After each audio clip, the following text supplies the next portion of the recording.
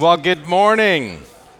It is so good to see you guys. Isn't it good to be at church on Sunday morning? I mean, I love it. It's like I get to bump into and talk to some of my favorite people. I moved away from a bunch of my favorite people, but now I got a whole bunch more. It's so cool. So this has been an awesome week for our family. We have kind of wrapped up, things out in Santa Clarita, and we actually had a productive day yesterday putting things away and kind of starting to bring some shape to our house. So we're loving that. And I wanted to open this morning, if you have your Bibles, by the way, open up to 3 John. We're going to be looking at 3 John, but I wanted to just, as we think about the message this morning, I want to throw out a verse. It's Ephesians chapter 5, verse 15 and 16. And it's not going to be on the screen because I thought about it this morning during worship. But it's Ephesians 5:15. It says, "Look carefully how you walk, not as unwise, but as wise, making the best use of time because the days are evil." Have you ever thought about just how critical life is, how important the Christian life is, both the way we live it for ourselves, but also the way that we are impacting other people, in a sense, our purpose in life, to think about, why am I here and what am I supposed to be doing? Like, that is critical. Somebody sent my boys a verse this week from Ecclesiastes, and it just says, young man, enjoy the days of your youth, pursue the desires of your heart and the delight of your eyes, but remember that God will bring you to judgment for these things. So, Ecclesiastes, by the way, I think is one of the best books. And it's interesting because it begins really by talking about the futility of everything in life. But throughout the book, it says, enjoy your wife, enjoy your work. It ends with that challenge that just says, hey, do whatever you feel like doing, but remember God's going to bring you to judgment. What that is saying is enjoy life, pursue good things, pursue the things you enjoy, but don't sin. That doesn't mean do things wrong and just realize you're going to suffer for it later. God's designed life where he's given us purpose. He intends for us to have a good time and to enjoy his good gifts. But we can't allow life to become something trite where we just pursue meaningless things.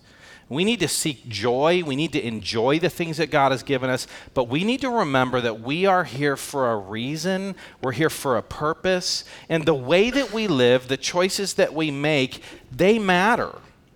And really, 2nd and 3rd John is the Apostle John writing letters, and he's challenging people and just saying, the way you approach life is critical, it's serious. You need to make the right choices. You need to do the right things. You need to live life with wisdom and to make the most of your time. So that's what we're going to be kind of focusing in on today. Now, I thought about the fact that Craig said that 2nd John was the shortest book in the Bible. And when he said that, I thought 3rd John was the shortest. So I started looking at it, and here's what I found out, is that 2nd John has 13 verses, and 3rd John has 15. So 2nd John is shorter if you're counting verses. But what if you count words? So if you count English words, if you count the English words in the ESV, 2nd John has 300, and 3rd John has 302. So 2nd John is still the shortest. However, the Bible, the New Testament, was not written in English, it was written in Greek. And if you count the Greek words, 2nd John has 245 words, and 3rd John has 218. So tell me, which book is the shortest? I suppose it depends on how you look at it. 2nd and 3rd John, if you look at some words, so I did a search on the words truth and love.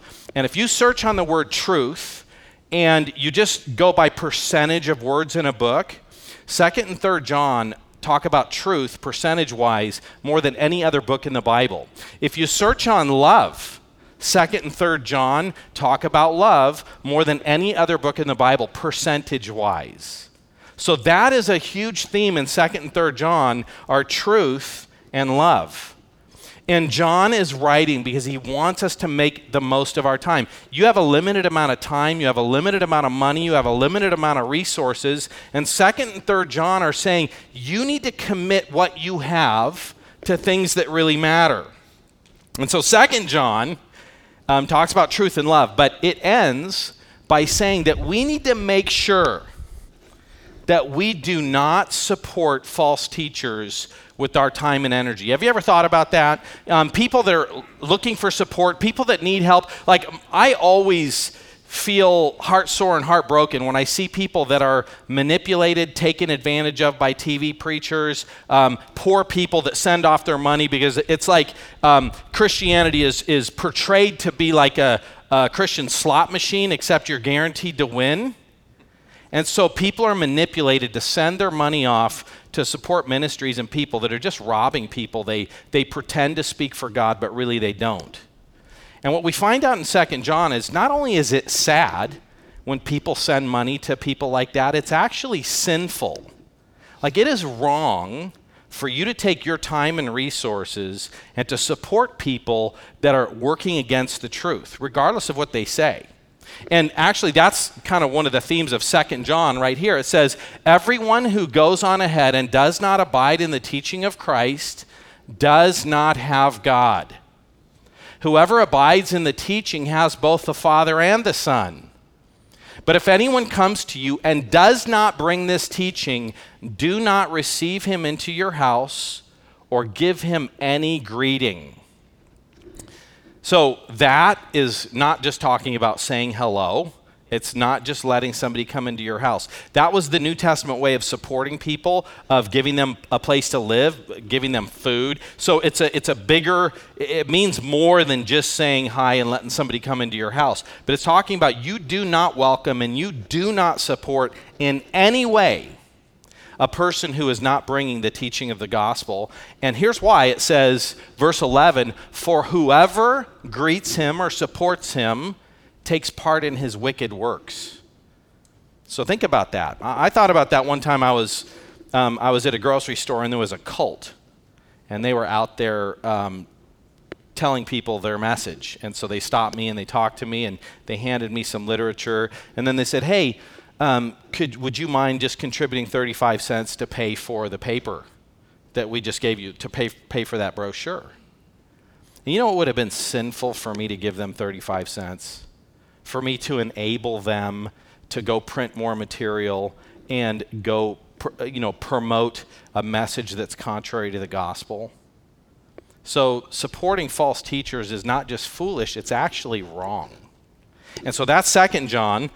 3rd John goes on, and 3rd John tells us that not only are we obligated not to support false teachers, we are obligated to support faithful believers. So there's people we should not support, but there are people we should support. And this is a verse that's always just amazed me. It's the Apostle Paul writing about Timothy, and when you think about this verse, it's a pretty powerful statement, but as I think about life, it really does ring true. And this is what Paul says about Timothy. He says, I hope in the Lord Jesus to send Timothy to you soon so that I may be cheered by news of you. And this is the part that gets my attention. It's kind of surprising, and sadly I found it to be true in life, but it just says, for I have no one like him who will be genuinely concerned for your welfare, for they all seek their own interests, not those of Jesus Christ. So many people, even good, faithful people, I think one of the things that Satan does to mislead people is he gets them to pursue their own interests. And it's not just them. I think you and I need to really sit and think about ourselves and kind of evaluate what drives me, what motivates me. Am I motivated by self-interest? Do I pursue my own interests? Or do I pursue the interests of Christ? You know, I love 2 Corinthians 5:17, or it's actually 1 Corinthians 10:13. I messed that up. 1 Corinthians 10:13. It says, no temptation has seized you except what is common to man. In other words, every time I see a weakness or a failure in another person's life, I take a step back and go, okay, it's easier to see it in someone else, but where is that showing up in my life? Because we all struggle with the same kind of things. And so if the Apostle Paul is saying everybody seeks their own interests, not the interests of Christ, Timothy's the only one I have to send, then I need to take a step back and think, okay, so do I seek my own interests or do I seek the interests of Christ? And I think as we look at 3 John, there is a description actually of a person seeking their own interests and of a person seeking the interests of Christ. And when we look at that, we can take a step back and think to ourselves, okay, so which person am I more like? Because if we were to say, okay, raise your hand, who's seeking their own interests? And rather than the interests of Christ, nobody raises their hand.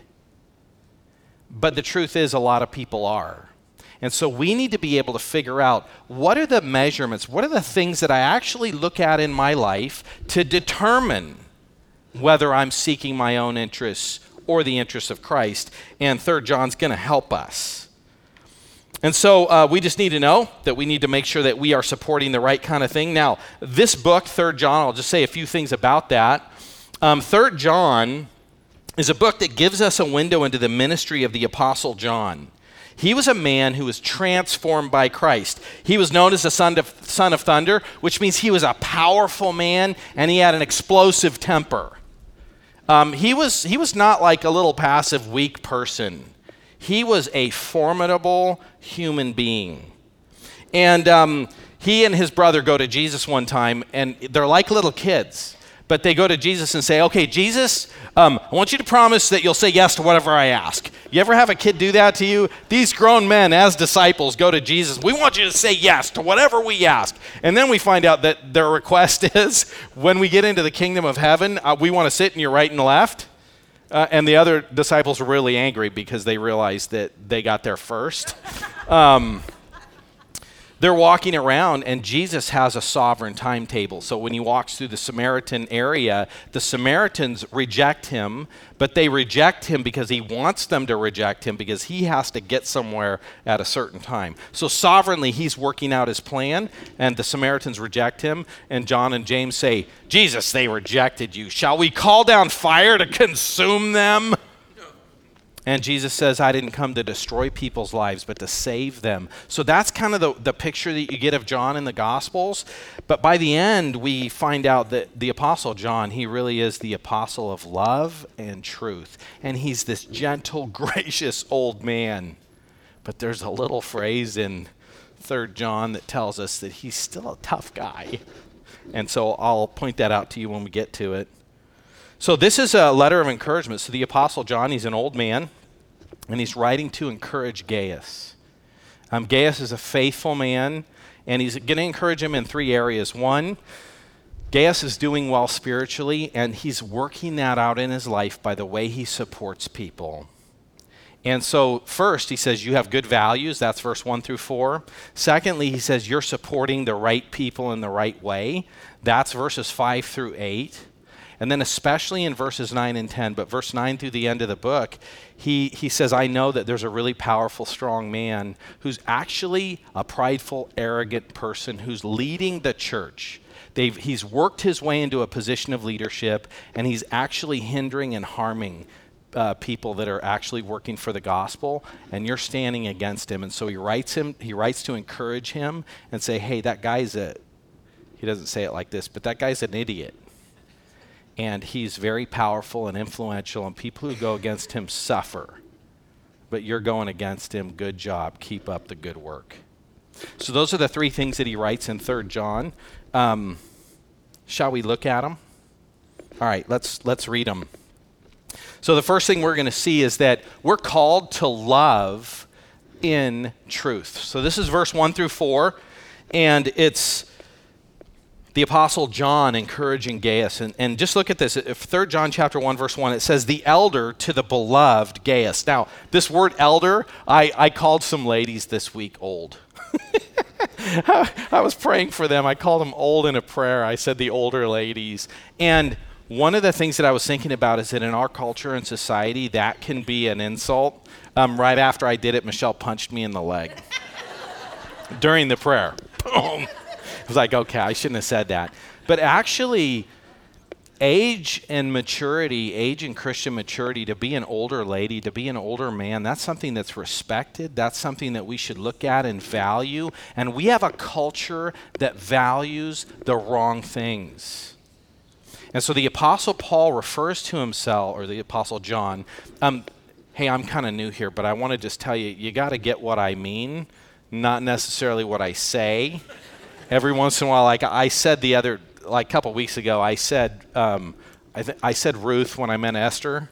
And so just get what I mean rather than just what I say. So we're talking about the Apostle John this morning. But the Apostle John refers to himself as an elder. That's a humble phrase, but it's actually a phrase of dignity and respect. He is an older man who has experience in life and is a leader. And so he says, the elder, that's how he refers to himself, to the beloved Gaius, whom I love in truth. Now in Greek, that's actually really powerful because he repeats I twice. So he's saying love twice, but actually in Greek, the word I is in there twice. So he's saying who I love in truth. So he's talking about how powerful his love is for Gaius and that he's loving him in the truth. And that's actually one of the things that we need to recognize, is that we need to love people in the truth.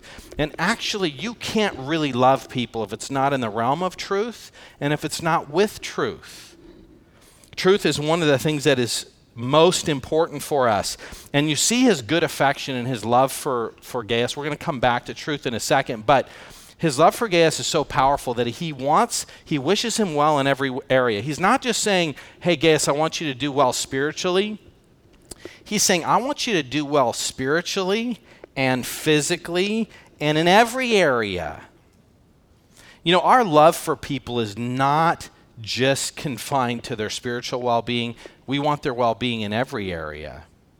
Now, their spiritual well-being obviously is the most important thing, but you think about that. When you genuinely love people, sometimes it's hard to love people and to wish them to do well in health when we're physically suffering. Sometimes it's hard to wish that other people would prosper financially when we're struggling financially. But when we really love people, we want everything to go well in their life all the time. And the way that John prays for Gaius, it's kind of a challenge. And I would just ask you, this is a prayer that could be a blessing or it could actually be a curse. Look at this. He says, verse 2, beloved. There he says love. He talks about love again. Beloved, I pray that all may go well with you, and that you may be in good health, as it goes well with your soul. So the controlling statement there is he basically says to Gaius, Gaius, I want you to be as physically healthy as you are spiritually healthy. And for Gaius, that's a huge compliment. But I got a question for you. If people said, I want you to be as physically healthy as you are spiritually healthy, please don't pray that for me. Like, would that mean that you'd have to get sick or have a heart attack or get cancer or something like that because spiritually you neglect your life? You're involved in sin. You do all the things that God says you shouldn't do. Like, would it be a blessing in your life if somebody prayed that you would prosper in every area of your life the way you're prospering spiritually? I mean, that says something about priorities, and it actually says something about how well Gaius is doing spiritually, that John wants to pray that. He's just saying, I love you and I want everything to go well in your life, and you're doing so well spiritually. Hey, I want everything in your life to be like that. And that should be something that's true of us. He goes on, verse 3, he says, for I rejoice greatly when the brothers came and testified to your truth. Indeed, you are walking in the truth. I have no greater joy than to hear that my children are walking in the truth. That's the thing that brings John the most joy, is when his children are walking in the truth, when people that he's ministering to are living out the truth. And I could just throw out there a question, is that what gives you the greatest joy, when people are walking in the truth? See, sometimes I think that we can view life incorrectly, and we can feel like and I think that this is actually a huge hindrance to the gospel. It's a huge hindrance to our evangelism ministry, is when we actually think that that's not the most important thing in life. And here's how you know that. If you meet a homeless person and in having a conversation with them, they have nothing, but you can tell that they have a vibrant relationship with the Lord, they love the Lord, and you just see them doing well spiritually even though they're really struggling, or a really poor person, or a person with Down syndrome. One time we had a kid in youth group who had Down syndrome, and he actually was in youth group. I remember when he was hit that age, his mom was like, I don't know, should he come to youth group? And we said, yeah, bring him. And so, but he stayed in youth group for like 8 years, instead of 4. And because he was in high school for a really long time. But one of the things I loved about that kid is that he genuinely loved the Lord. And we would talk about that. We would talk about his relationship with the Lord. And you could tell this kid loves the Lord. And then you think to yourself, if I had a choice and I could have a son with Down syndrome who loves the Lord, or I could have a son that plays in the NBA and does really well in school, is really smart, but doesn't walk with the Lord, which would I choose? See, we find out that people have a Down syndrome kid, and sometimes we're brokenhearted about that. And I'm not saying that there's not sadness or that that's not a challenging thing. I never prayed that any of my kids would have Down syndrome when they were going to be born. But sometimes we value things incorrectly because we'll look at that and we'll say, what a tragedy. When maybe we should look at somebody who's doing really well and who's really smart and who's really successful and who's a professional athlete, and we should say, what a tragedy, because those things pull them away from the Lord. See, truth and walking in truth and having a relationship with God is the most significant thing in life. More important than anything else. But a lot of times we don't look at it that way because we would look at this person and say, oh, poor you. We'd look at this person and say, oh, how lucky. And if you could say, if you have a choice to be one, which would you pick? And we'd pick the professional athlete instead of saying, no, if those are my options, I'll take Down syndrome, please. And so we need to be people like John that value love and truth. This is what Jesus says about love and truth. He says, so Jesus said to the Jews who had believed in him, if you abide in my word, that's to walk in the truth. That's to see God's word as true. If you walk in the truth, you are truly my disciples, and you will know the truth, and the truth will set you free. See, there's a lot of people who, when they look at God's word, they just feel like, oh, it's optional. It was written by people. I really don't like what it says. One time I was in an elder meeting, this is years and years ago, and we were talking about something, and one person says in the meeting, hey, I don't think our approach to that's biblical. The Bible says this, and he quotes the Apostle Paul. And one of the other leaders says, Paul's he's just a chauvinist. I don't really care what he has to say. This is in an elder meeting with spiritual leaders looking at God's word and discounting it, seeing it as a human invention. I would be shocked personally to hear anybody say anything like that, much less a spiritual leader. This is what Proverbs 14:12 says. There's a way that seems right to a man, but in the end it is the way of death. Think about the things that are really wrong with our culture. You can have a 10-year-old kid who's confused about their gender.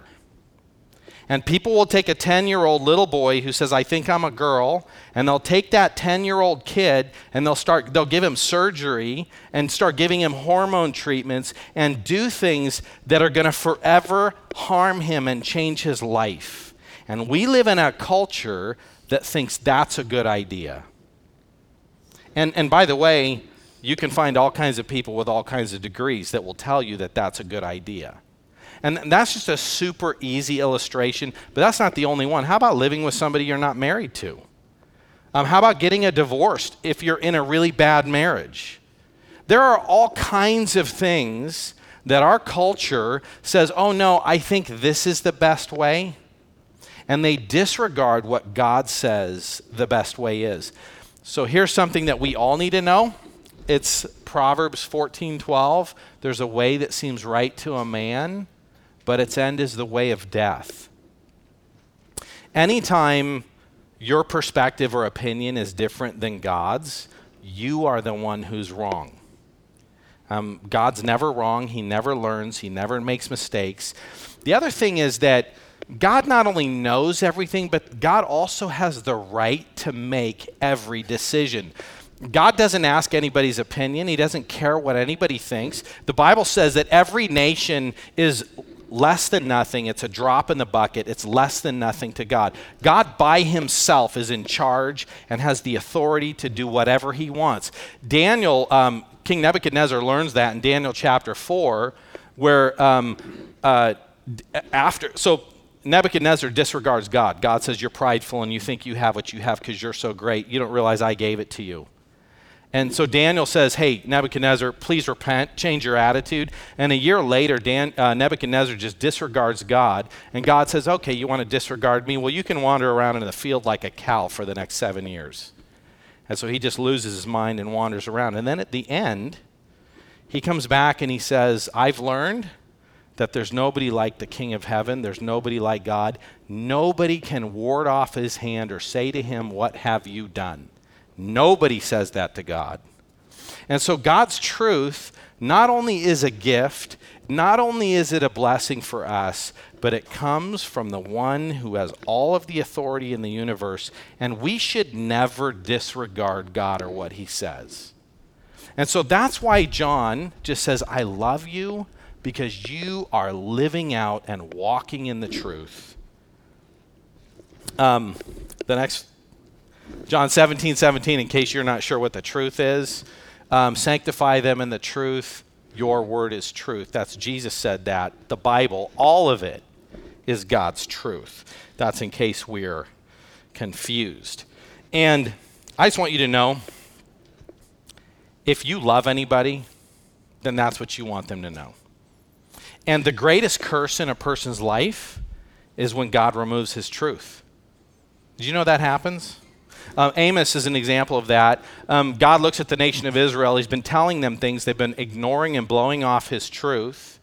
And this is what he says to them. Behold, the days are coming, declares the Lord God, when I will send a famine on the land, not a famine for bread, nor a thirst for water, but for hearing the words of the Lord.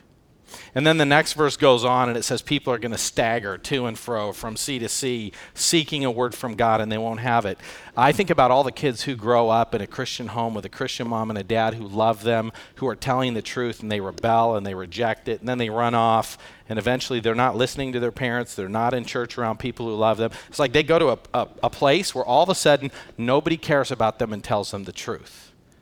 And Proverbs chapter 1, I put it here. I'm not going to read it for you. But Proverbs 1 is God saying, I gave you truth. You didn't listen to it. Disaster's going to come, and I'm going to laugh because you disregarded what I told you. Have you ever met somebody who disregards everything God says, and then their life ends up a mess? They are pain. They're in sorrow. And they say, how could God let this happen to me? You ever seen that? It's like, well, if you would have done the things God said, none of this would have happened to you. But you're going to blame God that when you didn't listen to him, now you're suffering. But that's the way a lot of people live. In a sense, maybe they are. I know I would. I've talked to parents whose kids want to go to the mission field, and the parents are saying, no, don't do that. People who sacrifice everything for the sake of the gospel, we should support. So when this guy says, I can't get water, I need $1,500 for a filter or something like that. I just want to know, who's not going to go get that for him? It's like, because he's so faithful. That's how we need to approach missionaries. When he came back, the picture of me and him in the motorcycles, we were off having fun. No, he came back and he's like, Raj, I'm having a hard time getting to remote areas. Will you teach me to ride a motorcycle? So we had some plans scheduled for a couple weekends, and I got my family and said, hey, he needs to learn how to ride a motorcycle. How do you feel about us canceling our plans? I'm going to take him out and teach him how to do it. And so that's what we did that weekend. And the next weekend was him learning to ride a motorcycle so he could do ministry. And I just want you to know that was not suffering for me that I did that. That was not a servant-hearted thing for me to go hang out with somebody that I really enjoy being with. So I'm going to point out a few things. We'll go quickly here. Beloved, it is a faithful thing that you do in all your efforts for these brothers. We need to be faithful to the brothers. Now, here's the thing about those traveling missionaries. for this gentleman, he is a close friend of mine. It is not a sacrifice for me to spend time with him.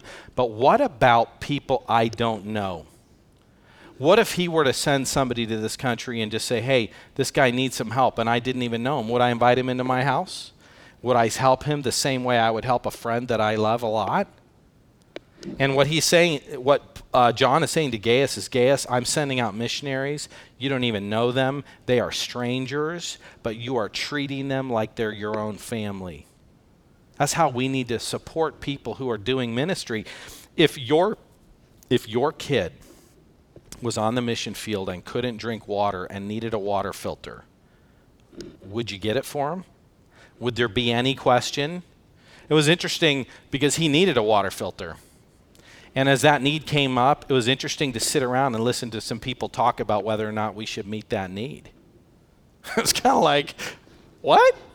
Are you kidding me? If this was your kid, would you meet the need?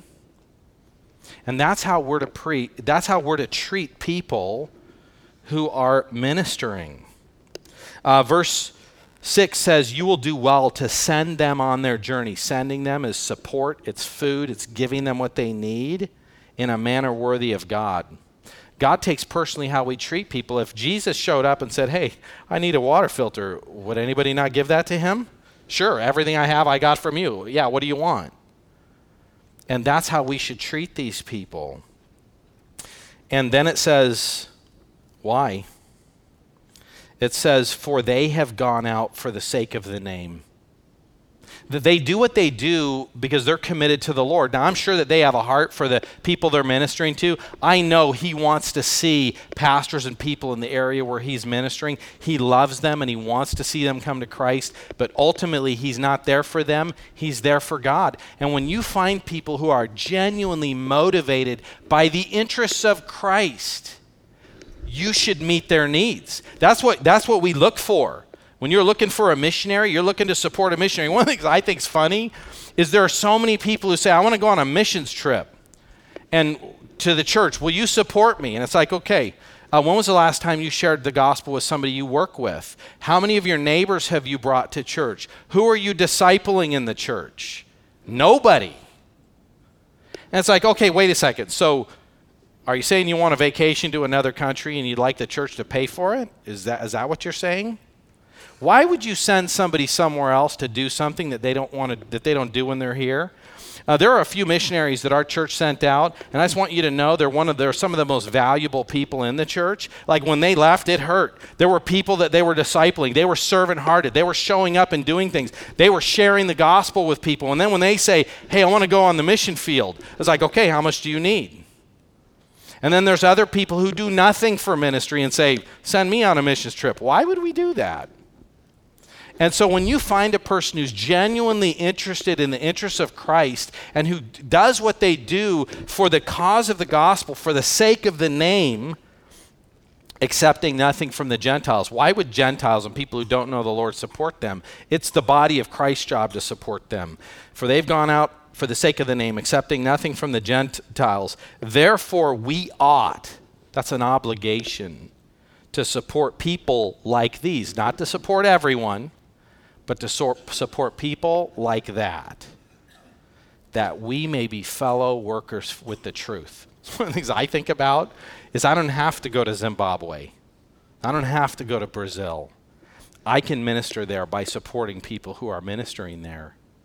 So you're a fellow worker with the truth if you support people that are doing the truth. You're a fellow worker with Satan if you're supporting people who are doing the work of Satan. And that's like 2nd and 3rd John. Support this kind of people, don't support that kind of people.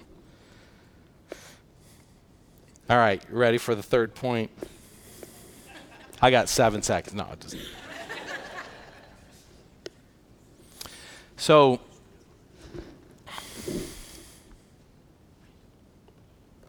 we're called to stand with faithful people, even when it hurts.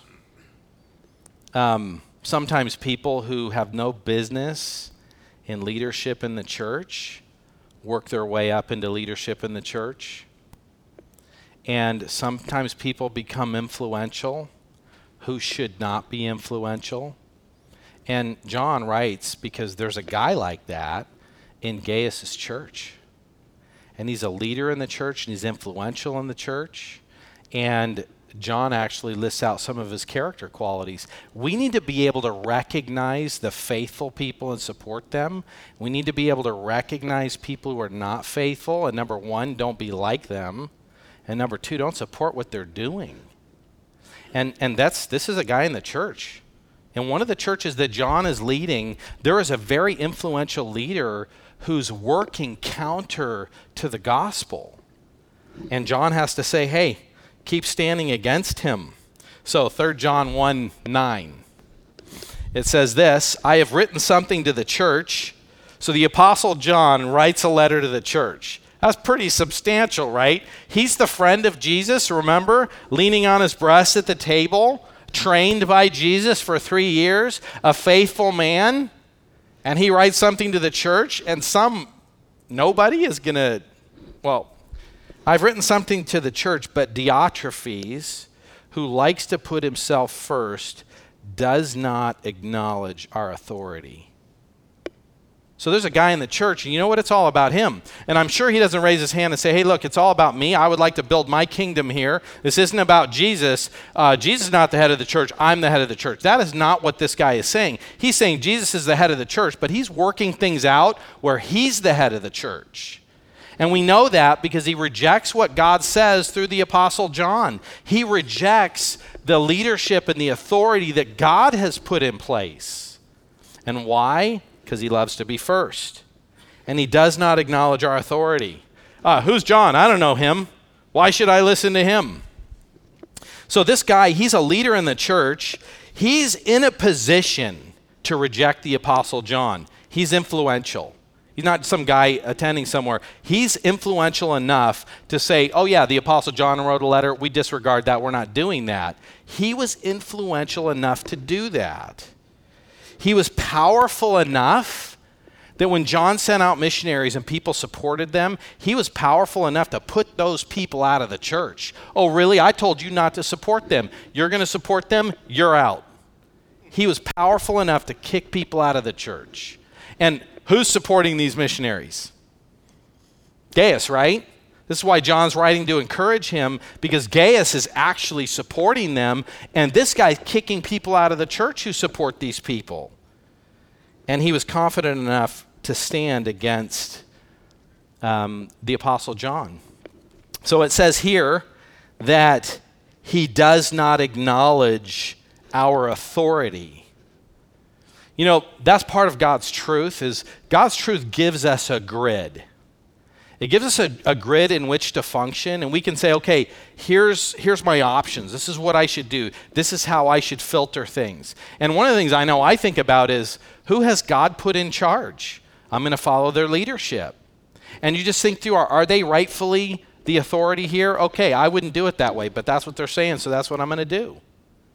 And so that's one of the things for me, is that I've been able in my life to filter some things out by just saying, okay, God put them in charge, then they're in charge. Think about King David, right? And his attitude toward authority. King David is anointed as the king. Saul is a wicked man who's oppressed by a demon who's trying to kill David unrighteously. And David says, I will not lift my hand against the Lord's anointed. So it's interesting, though, because was Diotrephes the Lord's anointed?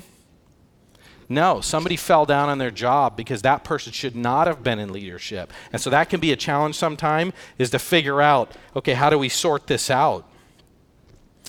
When we think about rebellion, rejecting God's leaders, that's a pretty big deal. Look at this. 1 Samuel 15:23, for rebellion is as the sin of divination, and presumption is as the iniquity of idolatry. God says rebellion is like Satan worship. So this is one of the things I always think is funny, is people say, oh yeah, rebellion, that's a natural, normal part of a teenager's life. You ever heard that? I just think, if somebody came home and their kid was worshiping Satan in their room, oh yeah, he's a teenager, that's what we expect. We need to take rebellion for what it is. Have you ever seen that? You ever see people that kind of pick out a leader and rebel against that leader? We need to see that for what it is. We need to see it in our own life. Sometimes we think, oh man, how come my kids are struggling with rebellion? Well, we encourage rebellion. We're rebellious against all the authorities in our life, and then our kids see that, and we're surprised then that they rebel against us. Verse 10, so if I come, I will bring up what he's doing.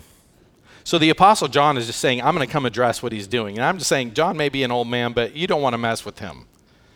And John says, I'm going to come and I'm going to address. That's like a threat. That's not a threat, but he's just saying, if I was Diotrephes, I'd be worried about that. But here's how Diotrephes goes about his business. Look at this, talking wicked nonsense against us. See, Diotrephes gets people together and he slanders John and he talks wicked nonsense. It's his evil motives, and it's actually not true, but the things he says are convincing. Proverbs says whoever speaks first seems right.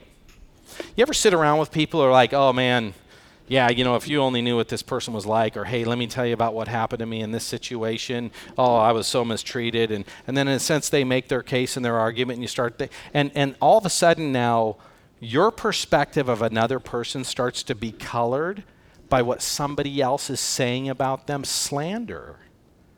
That's why we don't talk about people, we talk to them. And one of the things I think about is like, if there's a conversation about somebody and there's anything negative, are they there? Because if you actually want to say something about somebody, wouldn't you say it with them there? Like Diotrephes is not waiting for John to be there, because John would probably have a good response to the things that he's saying. But if you can get into a group of people and talk about somebody who's not there, you can color them. And that's how Diotrephes goes about his business. That's how this nobody ends up getting people to disregard the Apostle John. And so that's a question for yourself. Am I like Diotrephes? Well, am I committed to my own self-interest? Do I reject the authorities that God has put in place? Do I speak against people? Do I say negative things about people who aren't there? Okay, well, you're on track to be Diotrephes if those things are true.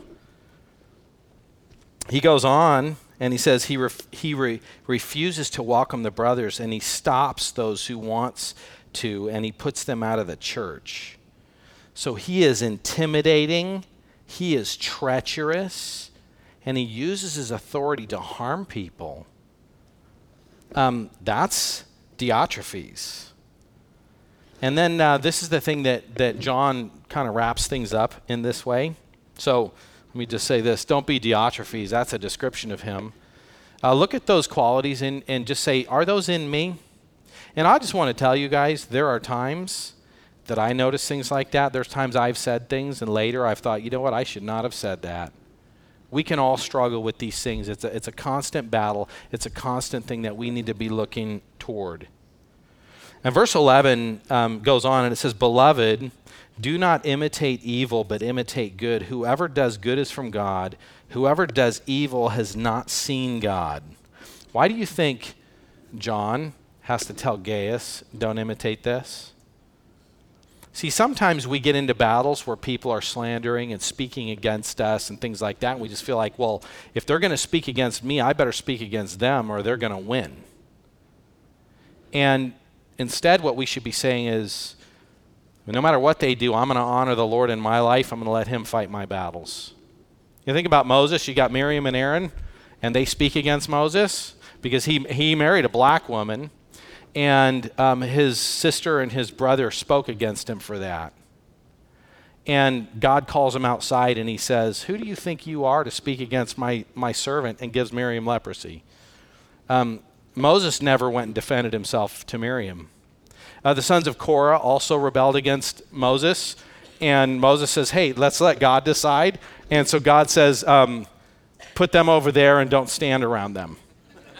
And then the ground opens up, they go in, and the ground closes over the top of them.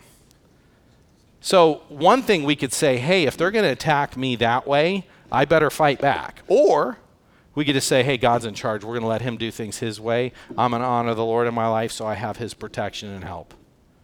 And John tells Gaius, hey, Gaius, don't be like him. Just be faithful. Trust the Lord to take care of you.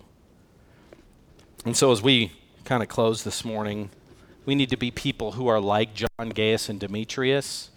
We need to genuinely love people in truth. We need to live with spiritual priorities. We need to actually accomplish and sacrifice ourselves to help missionaries and people that are working for the gospel. We need to have a selective use of our resources. We don't support everyone so that we can support the right people. And we need to stand for what's right, even when it costs us. This morning, we're going to celebrate the Lord's Supper.